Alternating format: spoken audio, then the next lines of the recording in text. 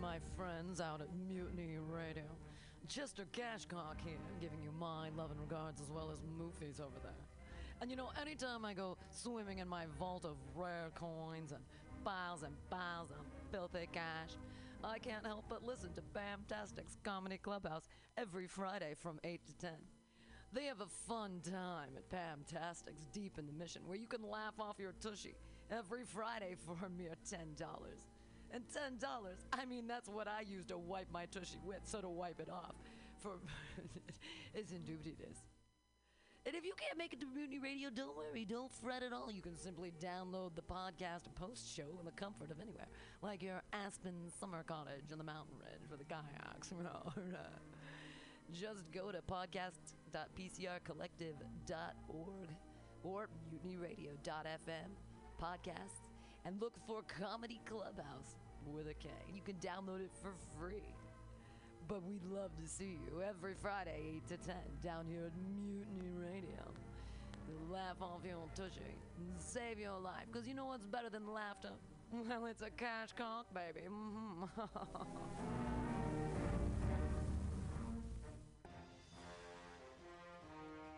Are you tired of swimming through a sea of hydrogen?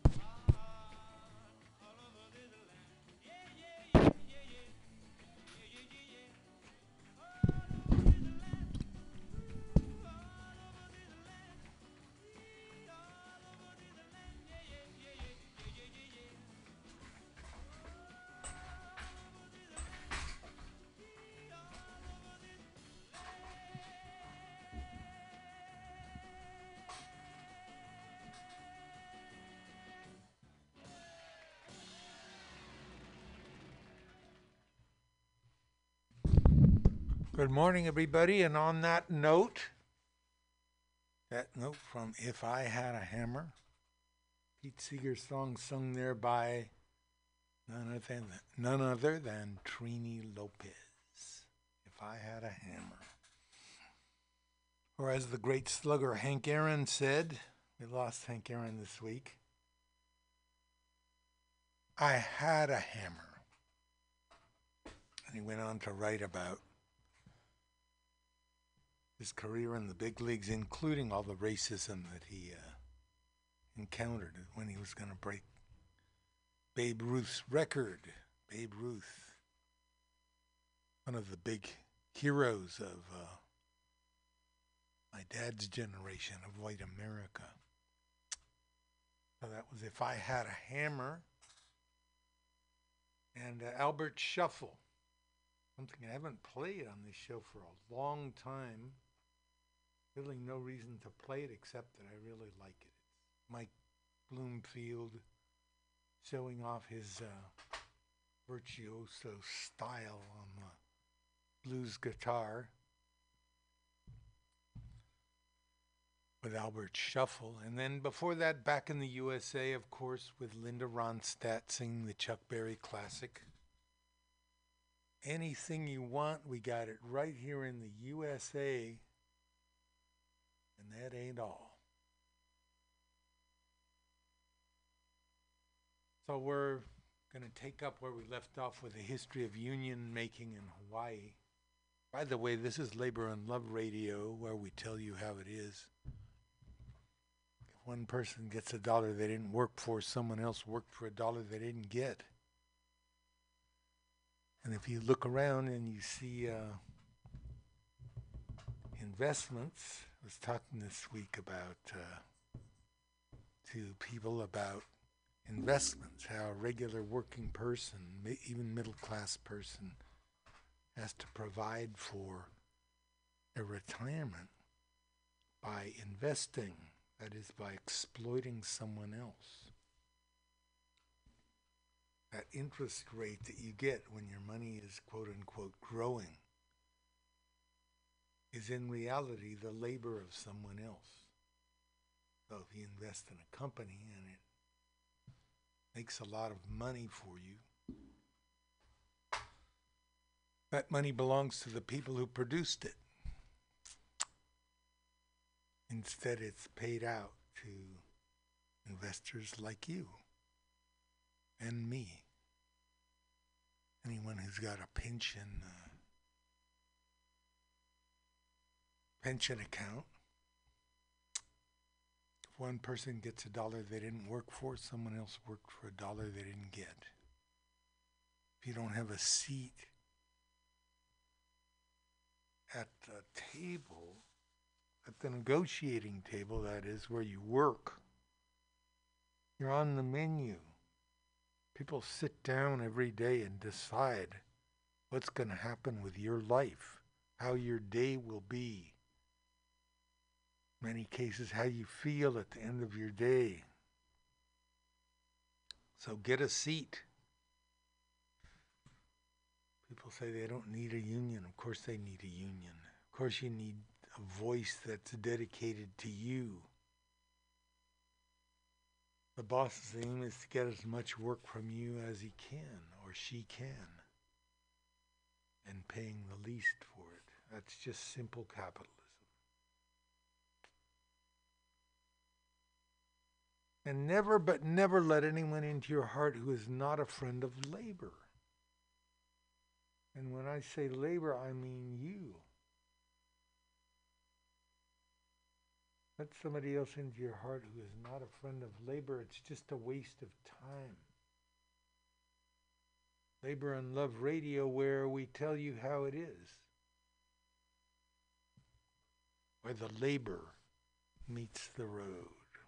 Well, we have two unfortunate anniversaries this week. One, of course, is the year ago murder of George Floyd in full view of the entire world. In full view. Given modern social messaging, Everybody's got a camera in front of the whole world. Cops in Minneapolis, Minnesota held this man down and choked him to death right in front of all of us. What are we going to do about it? Well, a year has passed, and the patrolman was dismissed, coming back on trial to see what he'll do to pay for what he did. And the cops who surrounded him and helped him and supported him, and all the people in this country for whom that's just a simple act of law enforcement. No, it isn't. It's murder. It's murder of black men specifically. And it's gone on forever. The other anniversary is the Tulsa riot, 1921. We'll get into that with a little documentary about the Black Wall Street, a place called Greenville, which was a suburb of Tulsa. And every time I listen to Eric Clapton and Sheryl Crow sing Tulsa Time, I can't listen to it. I have to think of what happened there just 100 years ago. We'll continue with our history of labor organizing in the Hawaiian Islands. A story in itself of how the Union was able to get people from all different ethnicities in the islands to organize and to work together. Union work at its best.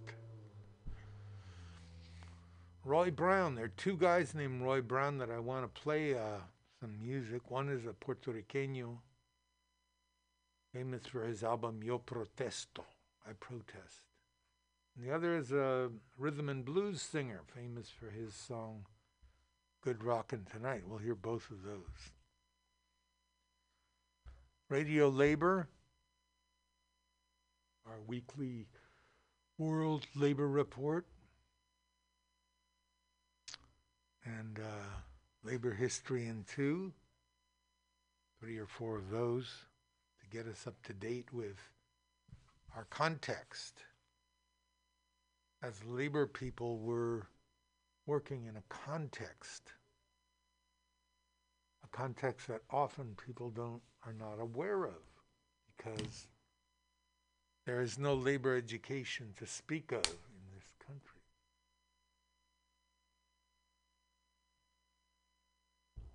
And finally, Sukiyaki, the story of a song.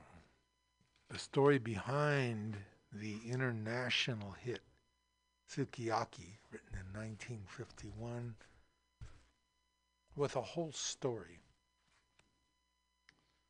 And then Judy Berry. Been talking about Judy Berry now for several weeks. Finally get to talk about Judy Berry, a labor organizer / environmentalist who understood, like Pico Mendes in Brazil, the nexus between the labor movement and the environmental movement, which many people see as a contradiction, that the environmental movement wants to take away jobs. People are doing really well. Why should they give up their job? Well, why shouldn't they? This is the stage that we perform on as people, this earth. What are we going to do? What kind of jobs are we going to do when it's gone? And it's not livable anymore for most people. And of course, labor has its side. People have to keep supporting their families. One thing that we've discovered in this long pandemic that we're still going through, it's not over, that we're still going through, is that we go to work to make money for other people. And if we're not going to work and making money for other people, the whole system will crash. And the problem with that is that it's a system based on a fundamental act of wage slavery. I have a feature here today about bosses acting like it's all over. This one is from Portside. Bosses are acting like the pandemic never happened. Now with vaccinations on the rise and summer approaching, a lot of employers are going back to business as usual. Workers have leverage at this moment. For more than a year, the COVID-19 pandemic changed how America worked. Grocery store cashiers, line cooks, janitors, and millions of others, about a third of the American workforce, saw their jobs become dangerous overnight as they were asked to keep coming to work in person in spite of the viral threat. Meanwhile, millions more transitioned from going to an office to working in their homes. Percentage of workers logging on remotely rose from 17% to 44%. And you can include in those numbers workers like young children who no longer had an office, a classroom to go to. Workers in both groups had to figure out how to take care of their kids when schools and daycares across the country closed their doors. Among employers and the culture at large, there was at least some minimal acknowledgement that work had become harder than anyone had bargained for.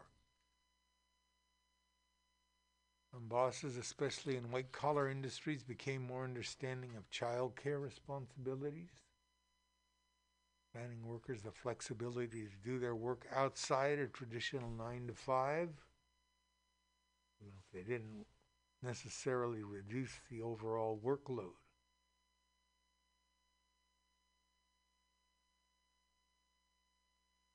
Other companies began offering hazard pay and other bonuses. It wasn't enough for many workers were going through, but it was something.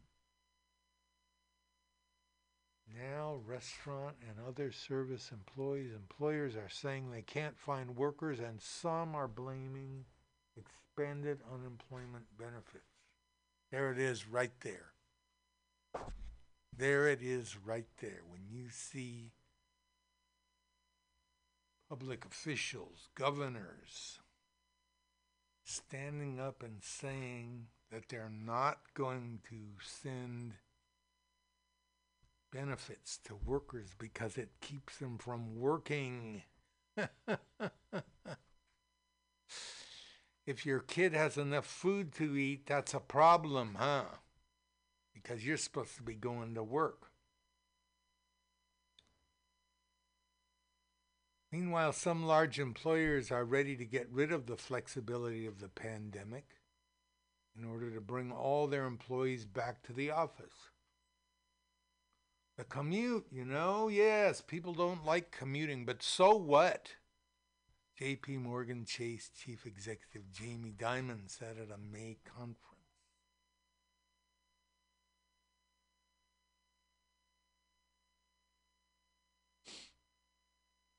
Last year has been a harrowing one for many American workers, even before the COVID hit. Millions of workers had been dealing with years of stagnant wages and absent or inadequate benefits as CEOs and shareholders got rich. They're the shareholders, those people who invest and live off other people's labor. The ratio of CEO to worker compensation was 320 to 1 in 2019. That's where the money's going, y'all. That's why there's not enough money. In 1965, that number was 21 to 1. The squeeze that workers have felt for many years, really since the 1970s, has only amplified during the pandemic. Some large companies like Amazon, Walmart, and Target did begin offering hazard pay for frontline workers last spring. Kroger, the parent company of Food for Less, gave employees a $2 per hour hero bonus. That bonus expired last May, with COVID-19 cases still rising in many areas. And when Los Angeles mandated an extra $5 per hour in hazard pay for many grocery workers earlier this year, Kroger shut down 3 stores in the area. It becomes impossible to operate in these 3 stores. In other words, we can't pay our CEOs and our board. We can't pay all our investors. So we have to close, and workers lose their jobs. 38 of the 300 largest companies in America announced some form of hazard bonus last spring, according to the watchdog group Just Capital, but by August, half these policies had expired. Now, Food for Less workers, represented by the United Food and Commercial Workers Union, are negotiating a new contract, but management is offering a wage increase of just 50 cents an hour to 1/3 of its workers and no increase for the rest. Kroger's offer is a win for Food for Less's 7,000 associates, a competitive wage increase, and a strong, health and benefits package.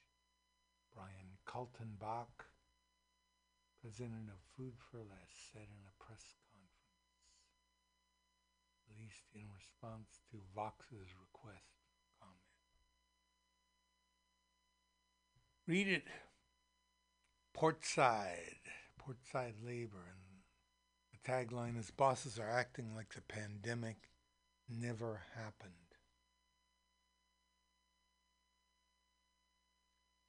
Look, I think it's about time for our world news report on Radio Labor. Listen up and realize how we're all in this same boat. Workers here, workers there, workers all around the world. This is Solidarity News on Radio Labor. This is a Radio Labor World Report, reported on Friday, May 28th, 2021. I'm Mark Boulanger. In the report this week, labor unions celebrate Africa Day. The labor movement's climate action plans. The Labor Start report about union events and singing. We go beat Corona if we stand together. If we stand in solidarity. This is Radio Labor. May 25th is Africa Day. It is the annual commemoration of the founding of the Organization of African Unity in 1963. It is a day to remember the achievements of Africans and consider the challenges they face. To find out about the particular challenges of labor unions on the continent, I talked to Kwasi Adu-Amankwa. Mr. Adu-Amankwa is the General Secretary of the African Regional Organization of the International Trade Union Confederation. The ITUC is the body which represents national trade union centers such as the Ghana Trades Union Congress at the world level. ITUC Africa represents 17 million members of 100 trade union centers in 51 African countries. I asked Mr. Adu-Amankwa first about how labor unions in Africa have been coping with the COVID-19 pandemic. Well, as you know, the COVID-19 pandemic took everybody by surprise, including workers in Africa. And apart from some initial disorientation that was brought on by the pandemic, trade unions quickly adjusted and began to address a range of issues in a variety of ways. Principal among the concerns of trade unions was the question of protection of jobs, the question of protection of incomes, especially for those who are threatened with job losses, the concern for sick leave for workers who got sick, and then also for personal protective equipment for those who were in the front line, especially in the early days. And all this unions try to do through the mechanism of social dialogue, both at the workplace and at national level. And through social dialogue also, a number of unions try to speak out for those in the informal economy who are not necessarily unionized. And then above all, in the midst of the pandemic, we also try to put on the agenda the question of occupational health and safety as a workplace concern for unions. ITUC Africa has supported calls by the ITUC for a new social contract for recovery and resilience. What is the contract and what would it do? Well, even before the pandemic, many trade unions around the continent were faced with threats to what we may call the social contract between those who rule and the governed. What the pandemic did was to expose the fragility of the existing social contract and to bring out more clearly the vulnerability of African workers. So we have supported the new social contract called by the ITUC as a means of trying to renew hope for African workers and to try to combat what we consider the threats to democracy in Africa, which were existent because we were not seeing the benefits or the dividends of democracy, which we have been experiencing in the last 2 decades. So for us, the new social contract has 5 main pillars, which include the concern for employment, for jobs. And in this connection, we are very interested in climate-friendly jobs. The question of rights is to organize and collective bargaining, and also to be able to negotiate for minimum living wage that workers can survive on. Then also, especially as brought up by the pandemic very clearly, to pay attention to social protection, not only as something which is important for our societies, but also as an investment. Because when you invest in social protection, it also means that people then have an income and can become capable economic agents. And then there is a question of equality, to tackle the inequalities in the world of work and in society at large, and also to make a case for inclusion, a social contract which allows that different segments of the population are catered for and are brought into mainstream social policy. So these are the key elements of the new social contract that we have been very concerned about. Here with a report about the international labor movement's plans for developing green, sustainable economies is C. Marie Ainsborough. The international labor movement is demanding that governments implement just transitions from fossil fuel-based industries, such as oil and coal, to green, sustainable economies. The global campaign by labor is being led by the International Trade Union Confederation. Sharon Burrow is the General Secretary of the ITUC. She spoke about climate change and the need for just transition to UN News. Investors are not investing in coal. Workers know that. What they want is, indeed, the simple but significant just transition measures that actually give them certainty. When will the jobs, whether it's in coal mining or coal-fired power stations, come to an end? What is the transition arrangement? So you need secure pensions. Sometimes you need a bridge to pensions if workers are just shy of their pension and make the choice to actually retire early. You need the guarantees that there will be income support, reskilling support, and redeployment support for jobs either in other areas of an industry, so renewable energy versus coal-fired power stations, for example, often different skills and understanding, sometimes quite compatible, but depending on the technology, or separately, other areas of the economy. So it's not that there aren't jobs. The economic statistics show you that if you invest in climate action generally, you create jobs. The real question is, can we make sure that those jobs are available for workers who've been displaced? Or if they're in the north of a country and you're in the south of a country, what do you do to create investment in those communities that will offer jobs that are available for redeployment? These are the things that you have to tie down in an agreement so workers have certainty around their future.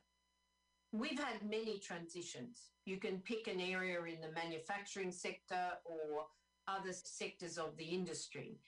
They haven't always been just. We've seen whole communities decimated with shifting technologies, shifting industry focus. And what we need to do this time is make sure that the resistance to actually moving rapidly to stabilize the planet is actually reduced, because workers and their families can see that they have hope, that their communities will have investment, that they'll maintain jobs in the community, and that themselves and their children will be able to see a future, whether it's in those jobs or in other jobs in the same industry or in other industries. For more information about Labor's plan for green sustainable economies, visit ituc-csi.org.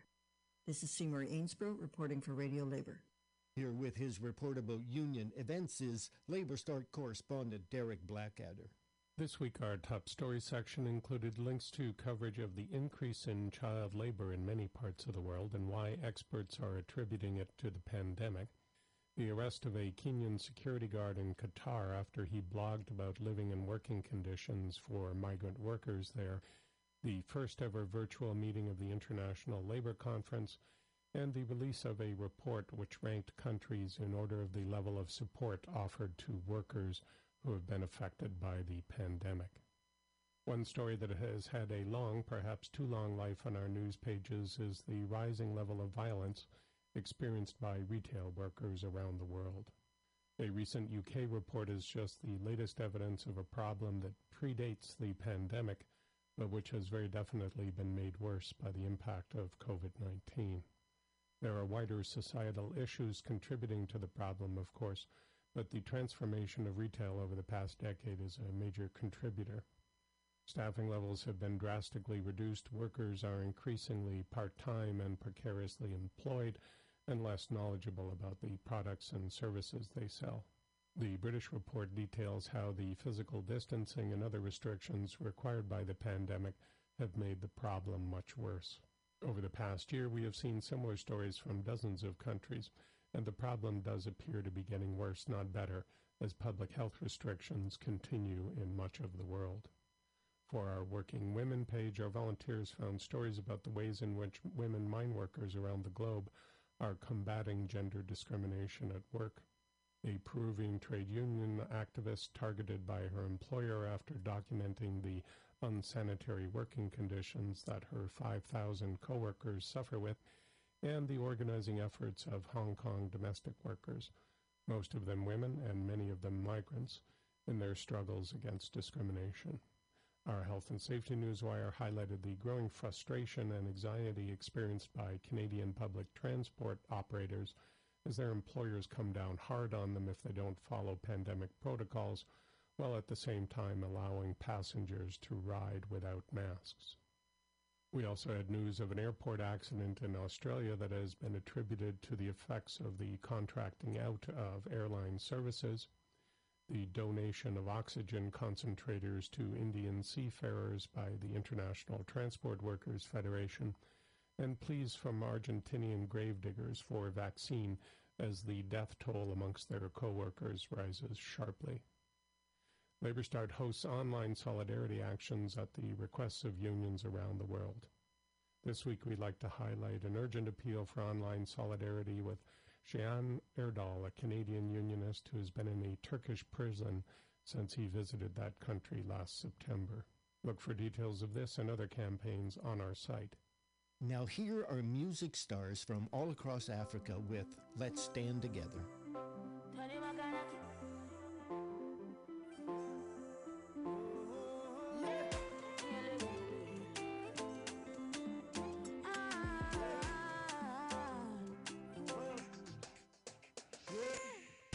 Everything is changed nowadays. Funny how we can't even play no more. It was only yesterday when we party every day. Now it's blood on the dance floor. All because of the virus. But it can't kill the power inside us to stand together and defeat Corona. One day, my people, one day we'll be celebrating, 'cause this plague is over. Nothing will be separating us, 'cause nobody is safe until everybody is safe. Oh, everybody is safe. Oh. Rain no go fall forever. Sun goes to shine, my sister. We go beat Corona if we stand together.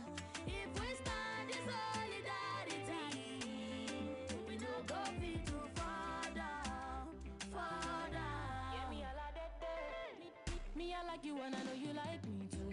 Me I love you and I know you love me too. We gonna spread the word and not divide us so. Nobody is safe until everybody is safe. Oh, me I want to be safe. Oh, eh, oh. Now we scream and shout. One day, my people, one day we'll be celebrating, 'cause this plague is over. Nothing will be separating us, 'cause nobody is safe until everybody is safe. Oh, everybody is safe.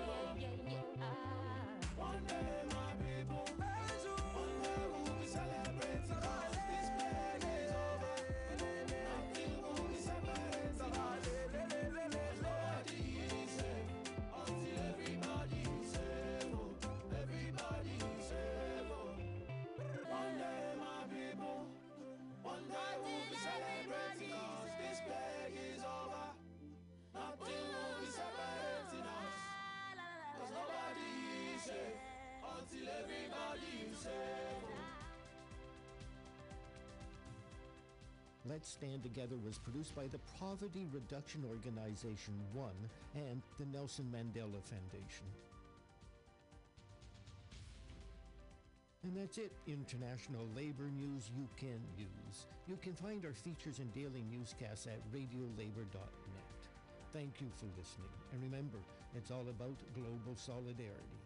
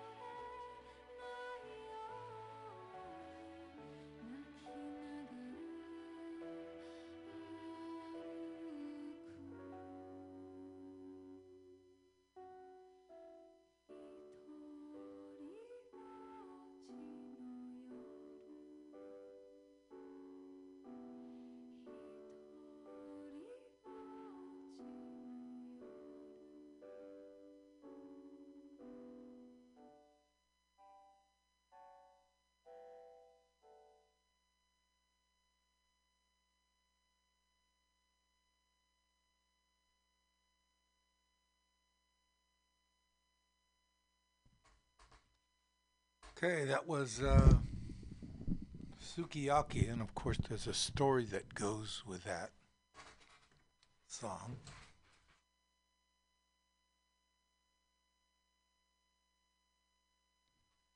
That somehow hooks up to the labor movement. Okay, here we go. The song was recorded in 1961 by a Japanese singer named Kiyu Sakamoto. It was written by Rokosuke L and composer Hachidai Nakamura. The lyrics tell the story of a man who looks up and whistles while he is walking so that his tears will not fall, with the verses describing his memories and feelings. A wrote the lyrics while walking home from a Japanese student protest against the Treaty of Mutual Cooperation and Security between the United States and Japan, expressing his frustration and dejection at the failed efforts. However, the lyrics were purposely generic so that they might refer to any lost love. Now, what is that treaty that made him feel so bad? The Treaty of Mutual Cooperation.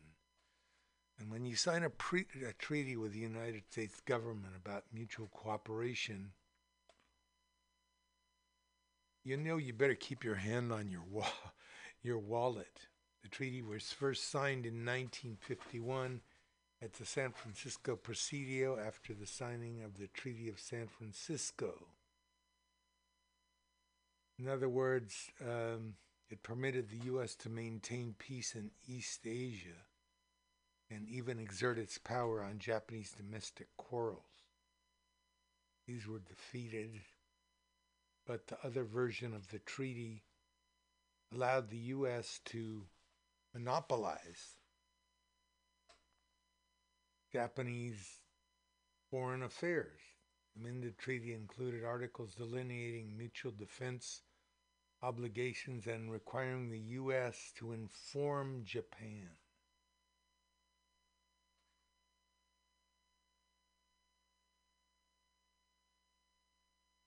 At any rate, Japanese protesters were very angry about it because it, in effect, handed over Japanese foreign policy to the United States. It became the subject of a bitter debate over Japanese-American relations and the occasion for violence in all-out efforts by leftists to prevent its passage. And of course, one of those leftists was the creator of that song. Sukiyaki somehow was named after a Japanese hot dish. It had nothing to do with the song. It was named Sukiyaki evidently because it was something that American audiences would relate to. Sukiyaki.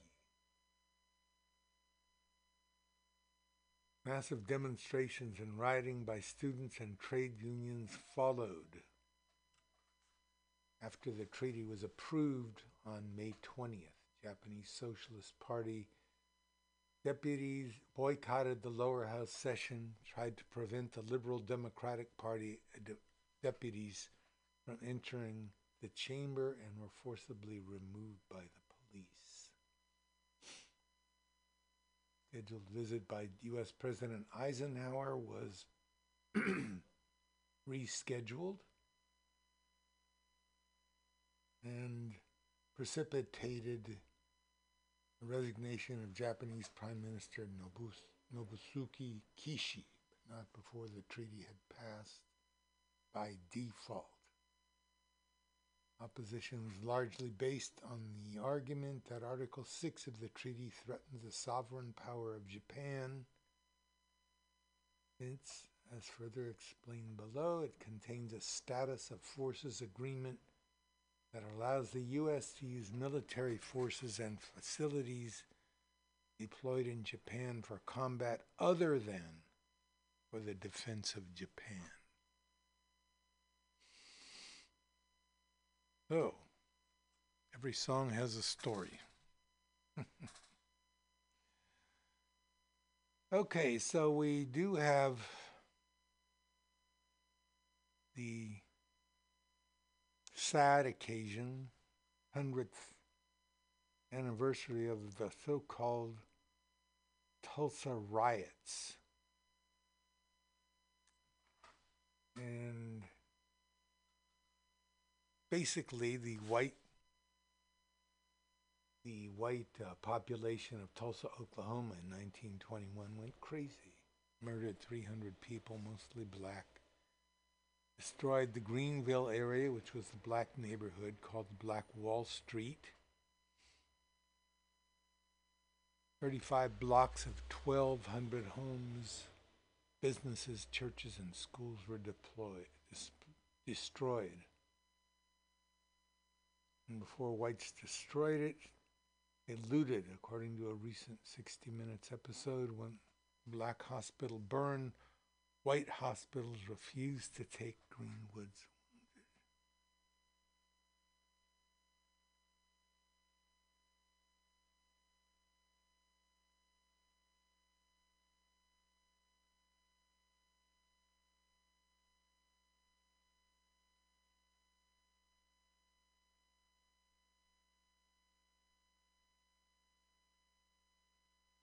Okay.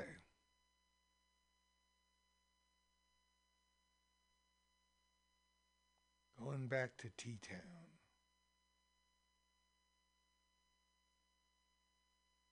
Purchased a small piece of land in the northeast section of Tulsa. They called it Greenwood. As segregation practices had grown in white Tulsa, so had the black businesses in Greenwood.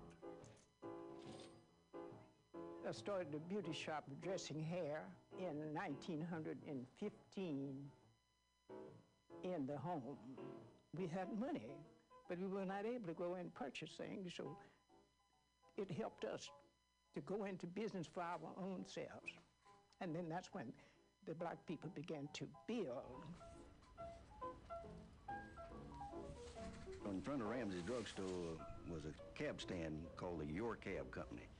And there were several cabs, and they were all owned by black. And some of the owners were bought 4 or 5 new cabs every year.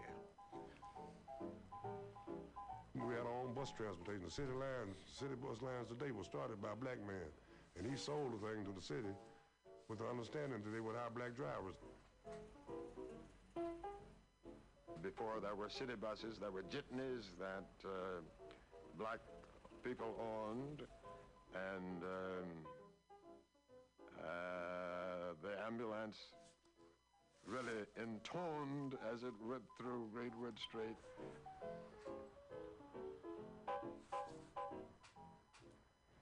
We had 2 or 3 ambulances, yes. Ambulances which were operated by funeral homes. And there were no fees attached to the ambulance service. Of course, I suppose the undertakers who operated the ambulances felt that the patient might die and they'd get remunerated through that way.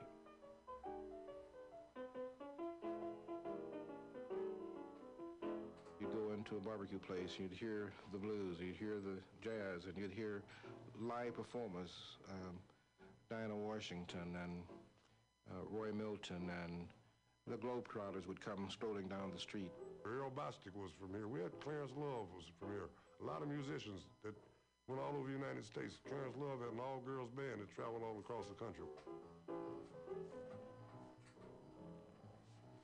We had some of the best barbecue that you could ever want to taste. I can remember though one place though that I guess to get that white business, he had a side for black folks and side for white folks, and I can remember thinking I didn't think his barbecue was that great because I hated the idea that he had to do this. You know, he had he had a market that he didn't have to do that.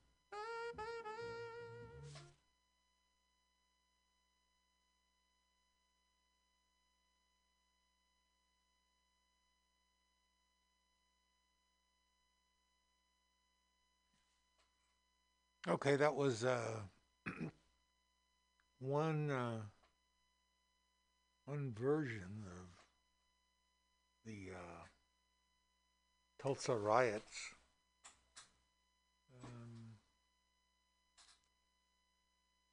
We haven't really gotten into what happened there, so let's take a look. It's called a riot, and it was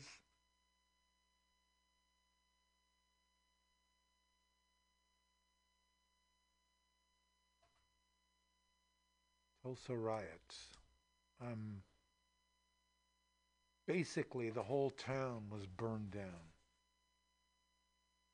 And let's see if we can get a good video.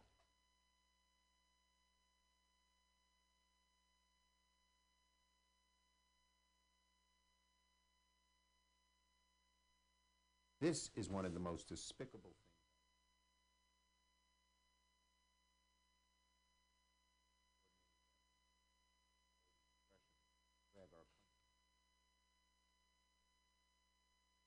Something terrible happened here. And for decades, people didn't talk about it. I was an adult before I ever heard about it. It was something that was hidden. This entire historic community was obliterated. Bodies dumped in rivers, bodies dumped in mass graves. It was an absolute massacre. This story isn't one you'll find in most history books. And almost 100 years later, the facts of what exactly happened that day are still unraveling. So we're driving in what's known as Black Wall Street. It's where one of the nation's worst episodes of racial violence took place. In 1921, a neighborhood in Tulsa, Oklahoma called the Greenwood District was a bustling community of Black-owned businesses. Tulsa locals know that period of Greenwood's history as a kind of golden age. If you can imagine just like an old-time downtown, things like movie theaters, pharmacies, hair salons, and so forth. They called it Black Wall Street. It was a mecca. It was a huge success. But Black Wall Street was also an anomaly. It thrived at a time when the KKK was incredibly active in Oklahoma, and the nation had just been through the Red Summer of 1919, when white mobs murdered black people in dozens of incidents across the U.S. There needed to be a sort of match or an igniter tossed on these embers. And that trigger event, was an incident that involved two teenagers. Dick Rowland, 19-year-old black boy who shined shoes downtown. Sarah Page, 17-year-old white girl who ran an elevator in a downtown building called the Drexel Building. He went to the building, boarded the elevator. Something happened. Sarah Page began to scream. They both ran out of the elevator. Now, we don't know exactly what happened in this elevator, but a day later, Rowland was arrested and taken to the courthouse. The local newspaper ran an article claiming Rowland had assaulted Page. Even though Page refused to press charges, the article was essentially a call to action for whites. A large white mob began to gather on the lawn of the courthouse. Dick Rowland was in jail on the top floor. A number of black men, several dozen, marched down to the courthouse to protect him, some of them armed. There was a struggle between one of the black men in the small group and one of the white men in the larger group, and things sort of went south from that point. Hundreds of white people descended upon Black Wall Street, armed. Black residents withdrew behind the railroad tracks that marked off the Greenwood District. Some of them were armed and fought back, but they were outnumbered by the white mob, which shot their way through. The white mob murdered, they looted, and they set fire to Black Wall Street. This was the strategy, if you will, of how to deal with these communities, with these successful black communities. The effects were disastrous. The Secretary of State's office just released numbers that make it look like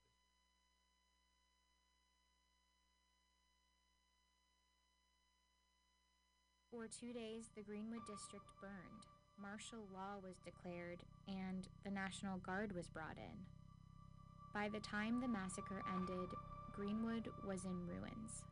More than 1,200 homes were destroyed, and 35 blocks burned. The exact number of casualties is harder to pin down. Some initially only reported that white people died. Others reported somewhere between 30 and 100 mostly black casualties. But estimates now put that number closer to 300. As for those that survived, thousands of them lived in tent cities in the months that followed, and were left to pick up the pieces of rubble they once called home. After the massacre, the cover-up started. Records went missing from city files, including the very article that started it all. It makes photos from this time all the more important as part of the historical record, but back in 1921, these images served a very different purpose. So photo postcards like these were pretty widely distributed after the massacre. At the time, they were a part of white supremacist culture and kept as souvenirs of racially charged crimes. Now they're preserved to make sure this part of Tulsa's history isn't forgotten, and they paint a clear picture of how much destruction there was that day. On the postcards, it's called the Tulsa Race Riot, a name that itself sort of erases what really happened. By calling it a riot, it's a way of trying to rewrite the history, assuming that there were both sides at fault, and that was not the case. I call it a massacre, and I call it that because that's what it was. Greenwood eventually rebuilt, but nearly a century later, there's a part of this story that still haunts the city. No one actually knows where the victims' bodies are. We've got to find our people. We've got to put them at rest. You know, if not, we'll continue to be haunted by what was done so many years ago. Kevin Ross, a local writer, is one of many in Tulsa descended from people who lost everything in the massacre. So in this cemetery, there are only 2 official victims of the Tulsa Race Massacre. Right. How many victims do you think there are? After all these years, I think 300 is putting it mild.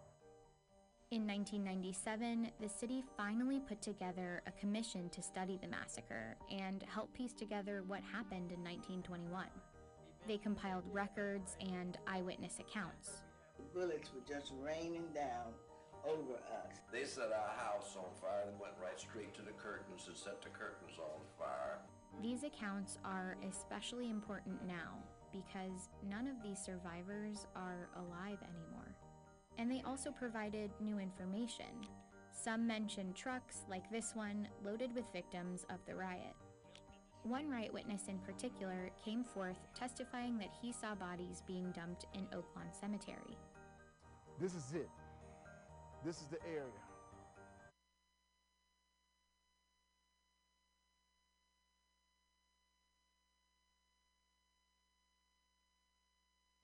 Using the survivor accounts, records, and eventually radar, the city was able to pinpoint 3 locations with anomalies in the soil. Only one step was left, to excavate. But it was something the city at the time wasn't up for doing. For many Tulsans, it was a part of history best forgotten and not worth investigating. In some ways, today, that sentiment remains. Kind of waste of money. Why do you think that? It's over, it's done with. But there are clear signs of a city that's ready to come to terms with a dark chapter in its history. Honestly, that's a lot of missing people that probably had families. We owe it to the people whose blood has actually fertilized the grounds of this place. There was a tremendous amount of racism. Injustice plus time does not equal justice. Today, a new mayor is reopening the investigation. I think a pretty basic compact that a city makes with its citizens is, if somebody murders you, we will do everything we can to find out what happened to you and give your family closure. And whether you were murdered yesterday or you were murdered 98 years ago. The city will be looking into the 3 areas that the commission noted: That process of finding out what lies beneath Tulsa and DNA matching any remains with descendants could take years.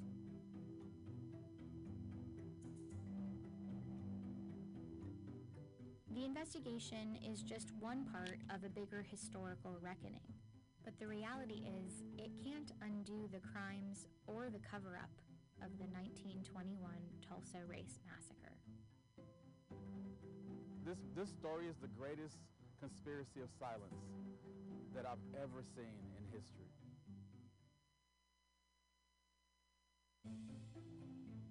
Thanks for watching. If you haven't already heard, we've launched a paid membership program called the Video Lab. For a monthly fee, subscribers get access to tons of special features. Becoming a member is the best way to support our work, so head on over to vox.com.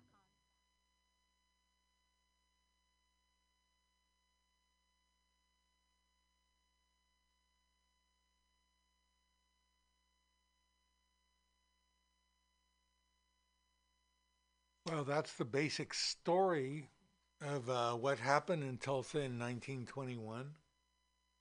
I can remember a movie called Tulsa with Susan Hayward and Pedro Almendares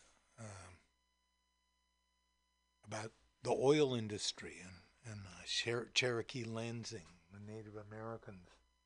Of course, not a mention of this that had happened. At the time, the movie was probably about 1940,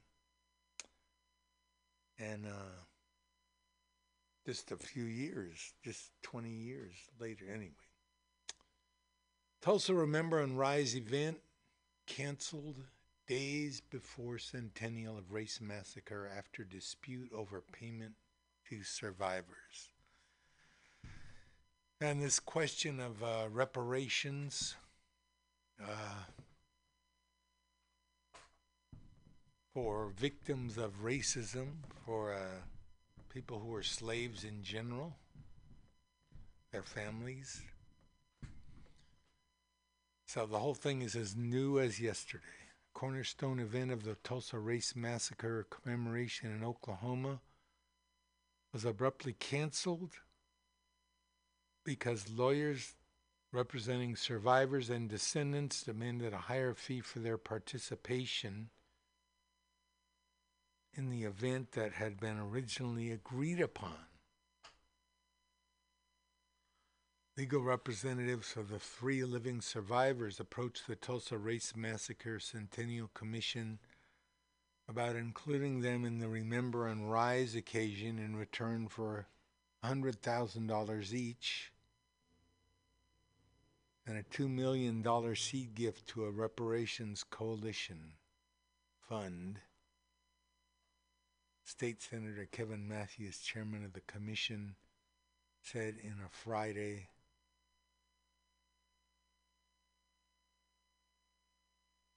press conference that parties agreed to these terms. He said at the last minute the lawyers representing the survivors moved to change the agreement, requesting $1 million each and $50 million for the fund, said Matthews, who did not take questions. We could not respond to these demands.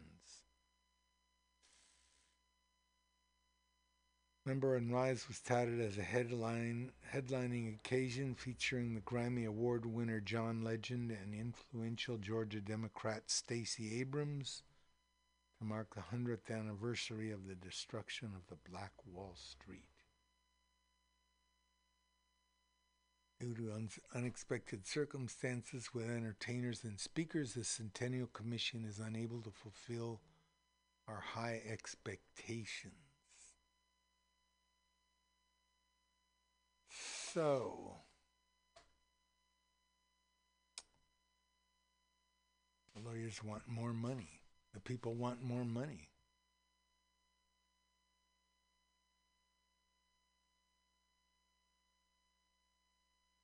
Anyway, the whole thing is just as new as yesterday, so I guess they'll have to negotiate that up. Here's one that says the legacy of, a bit too long. Okay, so this whole question now of reparations, in a minute our student assistants are going to, student correspondents are going to call up, and we're going to discuss this question of reparations. What do you think? Should the descendants of slaves be paid reparations for all the work that they did? Malcolm X once remarked that white America owed American black people for 450 years of free labor.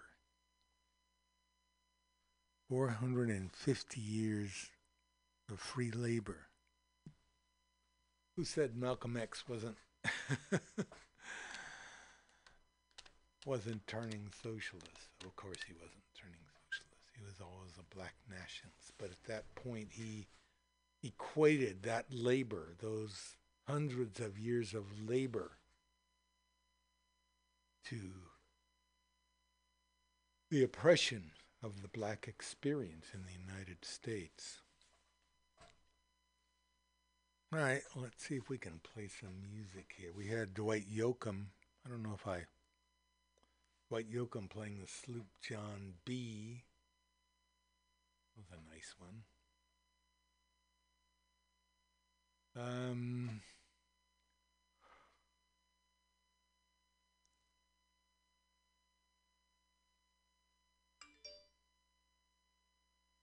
Juan Gabriel, no me vuelvo a enamorar.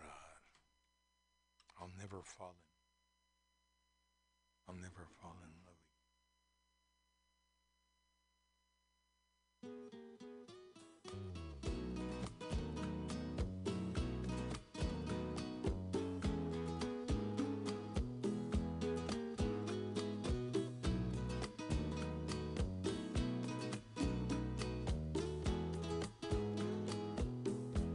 No me vuelvo a enamorar. Totalmente para qué, si la primera vez que entregué mi corazón me equivoqué. No me vuelvo a enamorar, porque esta decepción me ha dejado un mal sabor, me ha quitado el valor de volverme a enamorar. Ya jamás tropezaré, en nadie me fijaré, no me vuelvo a enamorar. No me vuelvo a enamorar. Totalmente para qué, si la primera vez que entregué mi corazón me equivoqué. No me vuelvo a enamorar, porque esta decepción me ha dejado un mal sabor, me ha quitado el valor de volverme a enamorar. Ya jamás tropezaré, en nadie me fijaré, no me vuelvo a enamorar.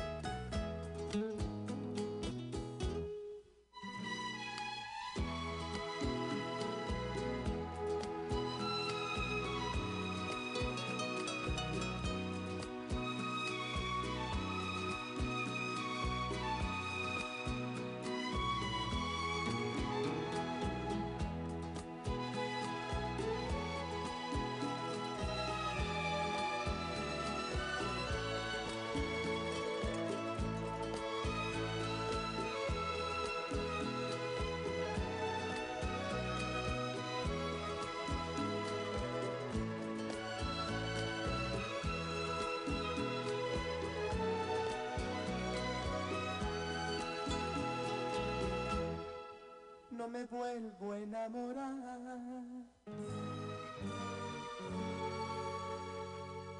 Totalmente para qué.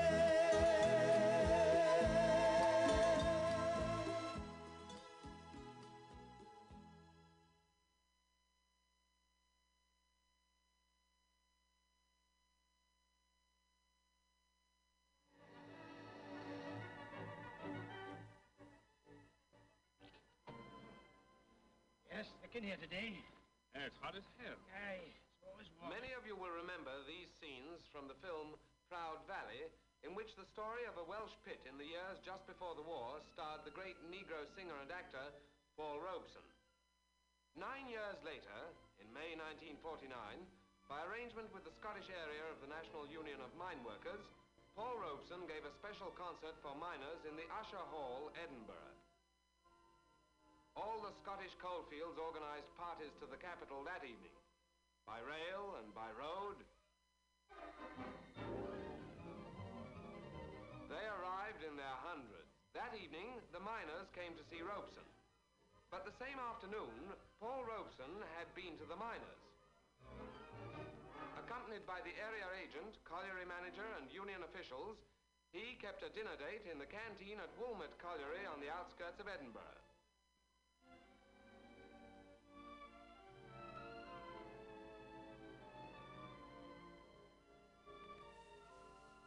When you see a miner and a film star together, the husky one's the miner. Well, usually. And before he went away, of course, they asked him to sing. I saw Joe here last night, alive as you and me. Says I, but Joe, you're 10 years dead. I never died, says he. I never died, says he. In Salt Lake City, Joe, says I, him standing by my bed. They framed you on a murder charge, says Joe, but I ain't dead. Says Joe, but I ain't dead. And standing there as big as life and smiling with his eyes, says Joe, what they can never kill went on to organize, went on to organize. I dreamed I saw Joe here last night, alive as you and me. Says I, but Joe, you're 10 years dead. I never died, says he. I never died, says he. I never died,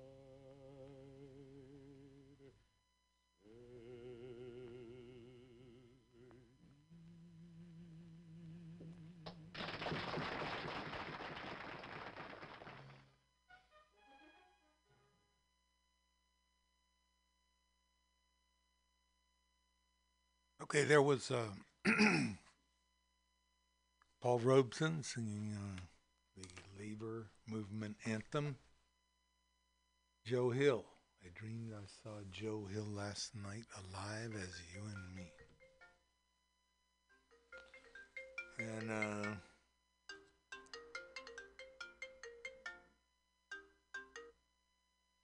hello? Wait, let me turn you up here. Okay. Hello? You're coming in really faint. What's going on? Can you hear me now?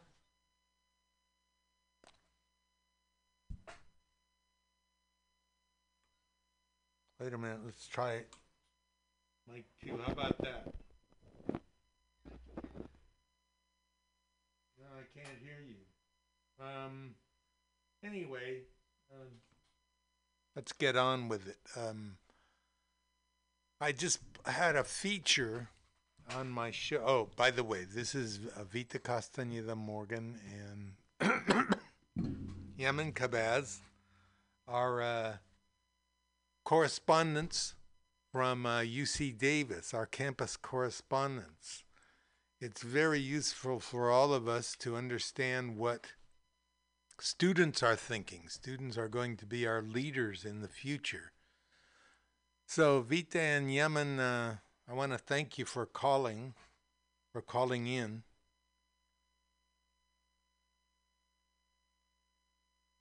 Okay, I think I got you better now. Can you say something? Good. Oh yeah. Hello, good morning. Yeah, much better. I put you on. I took you off mute. Good. Okay, that well, helps. Thank you so much for calling in. And here's the story. One of my features this week was the sad celebration, the sad anniversary of a race riot. That's what it's called in Tulsa, Oklahoma in 1921, where the white people in Tulsa basically went crazy over an assumed incident between a white girl and a black teenager, and basically murdered 300 people or more. They're saying it was more now, and burned down the whole black neighborhood called Greenwood. Black Wall Street. Black Wall Street, exactly. So the question that we're going to deal with, I guess, is should there be reparation? Should there be money paid? In this case, there was a plan to pay some money to the victims, some of the living victims, but it didn't happen. There was a disagreement over how much money it was going to be. So the larger question is, should the descendants of former slaves be paid reparations? In other words, money to repay them for the experience that their ancestors went through. Like Malcolm X said, the United States owes Black America for 450 years of free labor. Yeah. Okay, I'm talking too much. You guys go ahead. What do you think? Right. Well, I mean, of course I think there should be some type of reparation or something. But one thing that worries me is that in any case for anyone, it's like the lottery, you know? Like if you end up winning the lottery, then you get all this money, and then it's like, just because you get the money doesn't mean you'll invest it or do what you need to do with it. So wouldn't it be better if they gave people land? Oh, Or something like tangible, real, you know? Like aside from money, you know, get land and money. Like split it up a bit. Maybe. Okay. Because land is very valuable, and then they could sell it if they want, or they could keep it, because it's like you're supposed to be getting part of the American dream. Part of the American dream is having land. But I mean, they could also be sneaky and give them the worst land or some BS. So maybe money is best. Yeah, that's how Oklahoma started, you know. It was land they gave to the Native American tribes, and then, because nobody else wanted it, and then it was eventually taken back. Okay, what's your read on it, Yemen? So just to clarify, as of right now, is money all they're offering? Yeah, there was an offer of $100,000 to each victim. Oh, and then, no, I think that's pathetic. And $2 million to the community, to the black community. The value of the dollar, maybe it's appropriate that they're doing it right now since it's 40% inflated. Yeah, and it's also trickle in. Right. Sorry, there might be like an economic collapse too soon. So it's like, what are you gonna do with all that money? Like wipe your butt? Like you need something tangible, something real that we can like they can get something out of. You know. I see. You know, we printed 40% of the dollars in circulation in the last year and a half. Okay? Whoa.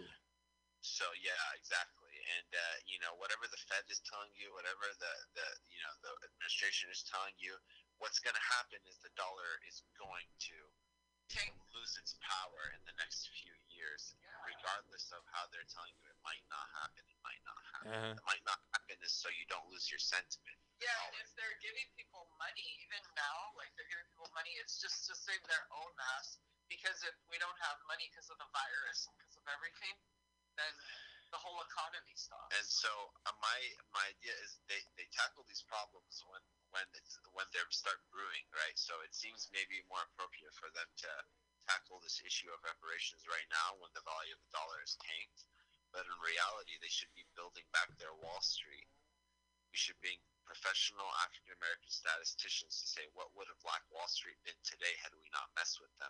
And then you're probably going to have to end up giving them the keys to Wall Street because, and give the keys to the natives and the Mexicans of the country and give the land and Wall Street and everything that to the African-Americans and a little bit of both. And that's it. And then pack your bags and go back to Europe. Go back? Yeah, well, I'll go back to Europe. But no, you're gonna have to. I mean, at the very least, we're 50% of Wall Street. That's my. Yeah, that's my worry too. That it's like, what at price least 50% can you of Wall put Street. on the human suffering and the millions of existences and lives that were humiliated? People who put their whole life's work into becoming someone, and then just in a day, just because some people are angry. Now they have nothing. They have to restart all over. They were never put in the history books. They're not going to never be able got to become famous. They won't be able to converge, which is like they can't converge to. In economics, a country that starts off poor can't converge into the GDP of a country that started off rich. It's not. You know what I mean? And so, they took that away. So what does that mean? How did they give it back? They took all that. So you have to put. I want to see Mexican, Native, and Black people on the dollar. I don't want to see anybody it doesn't have to be there on the dollar bill anymore, and you're going to have to give them their institutions and all that stuff. It's complicated, but yeah, you're going to have to handle it. It is complicated. America is trying to, some people in America are trying to come to terms with the realities of how the nation was founded and anyway, there is some precedent. There is some precedent for it. In 1988, the U.S. government gave, I think, $10,000 to each Japanese American person who had been imprisoned in World War II. That's whack. That's whack. 10 grand. And what, in the 80s?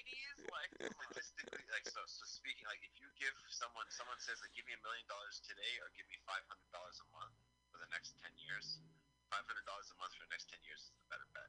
Yeah, probably. It brings out, it's a science thing, it's a research thing that's actually better for someone than taking $1 million today.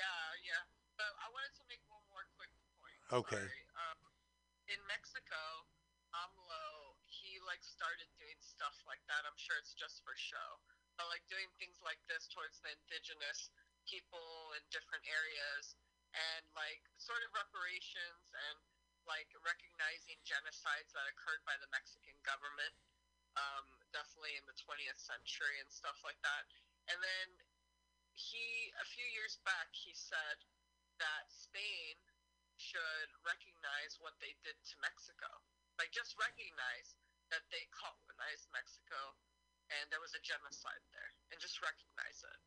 And the Spanish whatever said, no, they don't need to recognize. There's no need to go over so many things have happened since then. There's no need to go over all this business. You know what I'm saying? So there are really a lot of things still that need to be even just recognized. Even just this year, Biden recognized the Armenian genocide, and the whole thing with Turkey and all that. So there's a lot of things that just even need to be recognized, and I think it's a step in the right direction. Reparations, it's all a step in the right direction, but, like Yemen said, the value of the dollar and everything. But, right. Yeah. Okay, well, I want to thank you both for your responses. Yemen, you got any Bitcoin news for us? Well, Bitcoin news. So what's happening right now with the market is that it's going sideways. They're consolidating. It reached a high of 60,000 after being at 3.5 last in 2020. It's at 3.5K. It went to 63K, and it's consolidating around 35K right now. Institutions are starting to buy up. They don't want to buy at 60K. Who wants to buy at 60K? Who's into finance, right? So you're buying at a discount right now. The market sentiment is retail people like us, you and me. We are being told to be afraid of it while they buy up, so that they're buying it at 50% discount. So you can expect maybe a few weeks to maybe up to 6 months of this consolidation. You can never really predict with Bitcoin, but it is at a discount, and it may be at a more of a discount. Not financial advice, never financial advice. You buy at your own risk. But yeah, that's the center. So we're going to move sideways for a few weeks to a few months, and we don't know whether this can shift in the next 2 weeks or 6 months. But the move is we're still we're in a market downtrend, but in a mini market on the macro, we're in an uptrend. We're still not at highs before we go back into our 4-year low. So that's the update. Also, I want to tell everybody, follow Bill on YouTube. However you can find this link, hopefully he'll share it on his Facebook. And all his social media links. But yeah. Okay, well, thank you. When we start our campus correspondence live, after you start yours. Okay, campus correspondence live. I like it. We'll have a collab. Yeah. Originated from Labor and Love Radio. Collaboration. Labor and Love live.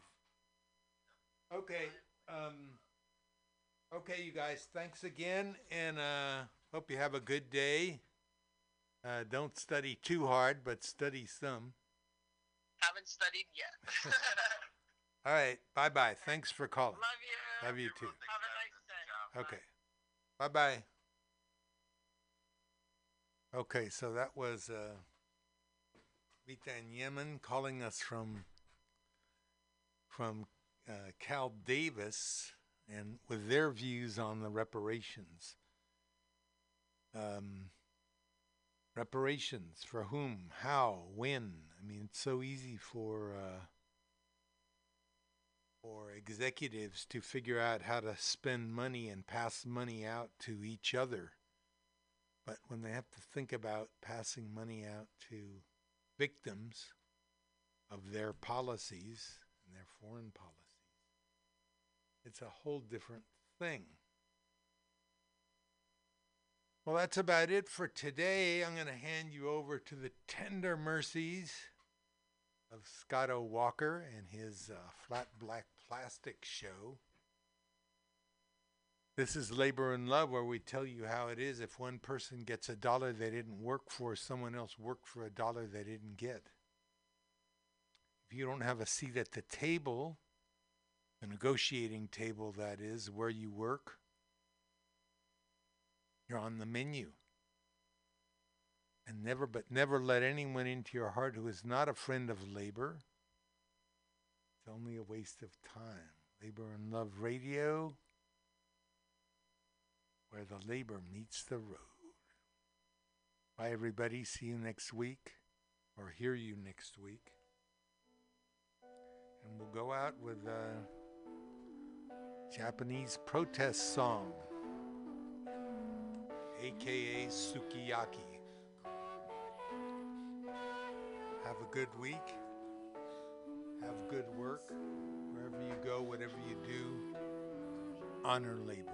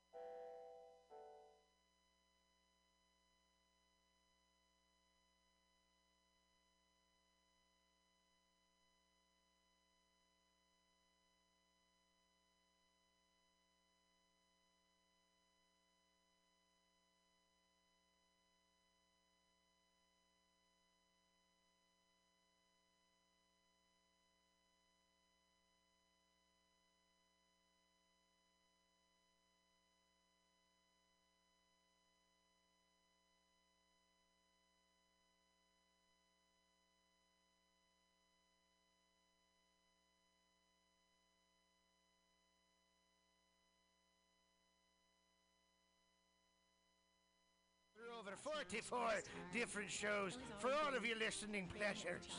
They've got live comedy to small business advice. Was always around boys, and you had to be tough. But she was continuing to hurt. I tried everything. I had massaged her legs, ice, heat. At 3 a.m., she looked at me and she said, "Mommy, please help me."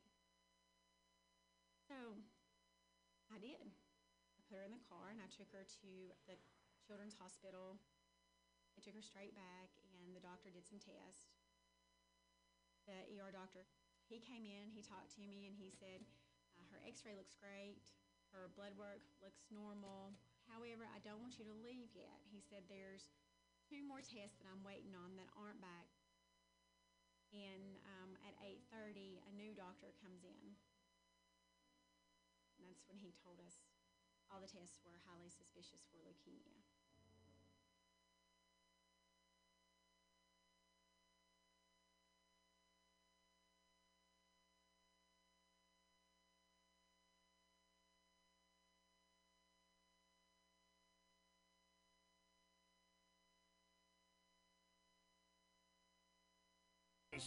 LGBTQ friendly to sports, vinyl to gutter punk. MutinyRadio.fm has the best programming the internet ocean has to offer you. I bet my peg leg on it, or I ain't scurvy shit-faced McRat.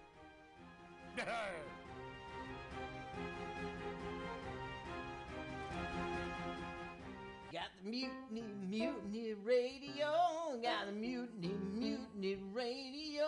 Got the mutiny radio, my friend. Got mutiny radio. Got mutiny radio. Got mutiny radio, my friend.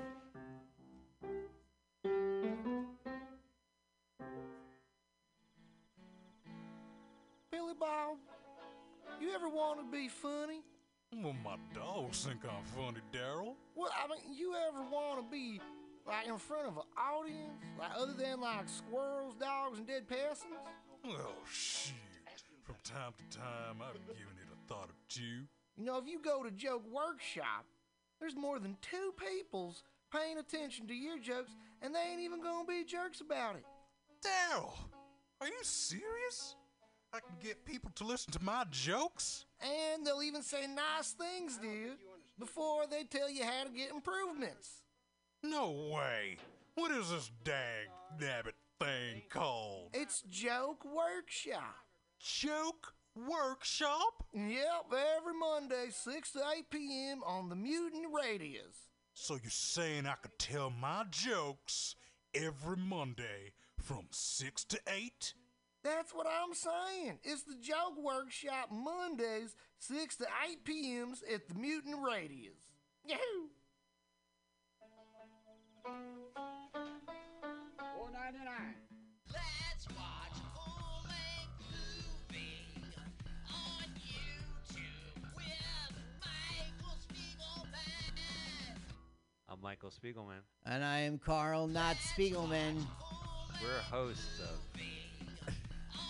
YouTube with Michael Spiegelman. Follow us on podcast with our acronym LWAFLMOYT. We watch a full-length movie on YouTube with you, and you listen to the podcast and watch the movie at the same time. Yeah.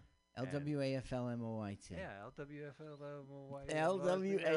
LWAFLMOYT. That's every Sunday, 2 p.m. Pacific Standard Time, or if you're Carl, 5%. Yeah, Eastern right. Standard I'm so lazy. 3 hours later, I finally get to the show, 5 p.m. Let's hear the theme song. Oh. Let's watch full-length movie. Oh, wait, let's do a full minute promo. Oh, never mind. Bye. See ya. See you next month. I was just leaving the theater. Convertible 1969 gold Cadillac with the white interior. I drove it up here. And I started to do some thinking. Around in it on the freeway, and I'm having a really, really good time. Flat black classic. Smoking big spliffs and cruising Saturday noon to 2 on the freeway. It's good feeling. I am a I'll tell you. total Can I say? Laurie Stone's voice is absolutely right. I am petty, rebellious, and adolescent. And I will cut the Hello, Blake. shit. Henry! Charlie here. Yeah. I have a report here, Henry, from your chief nurse, Major O'Houlihan. She makes some accusations, Henry, I find pretty hard to believe. The dude minds, man. Safe sex is more than just avoiding STIs and pregnancy. No matter what you're into, make sure that you and those around you feel safe, comfortable, and are having a good time. This public service announcement is brought to you by your friends at Mutiny Radio.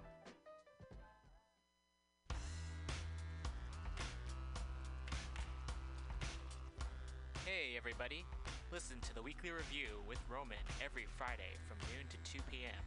This is an unapologetically anti-capitalist program. We interview community organizers, activists, and artists. We talk about ways you can take action right now. So listen in to the Weekly Review every Friday from noon to 2 p.m.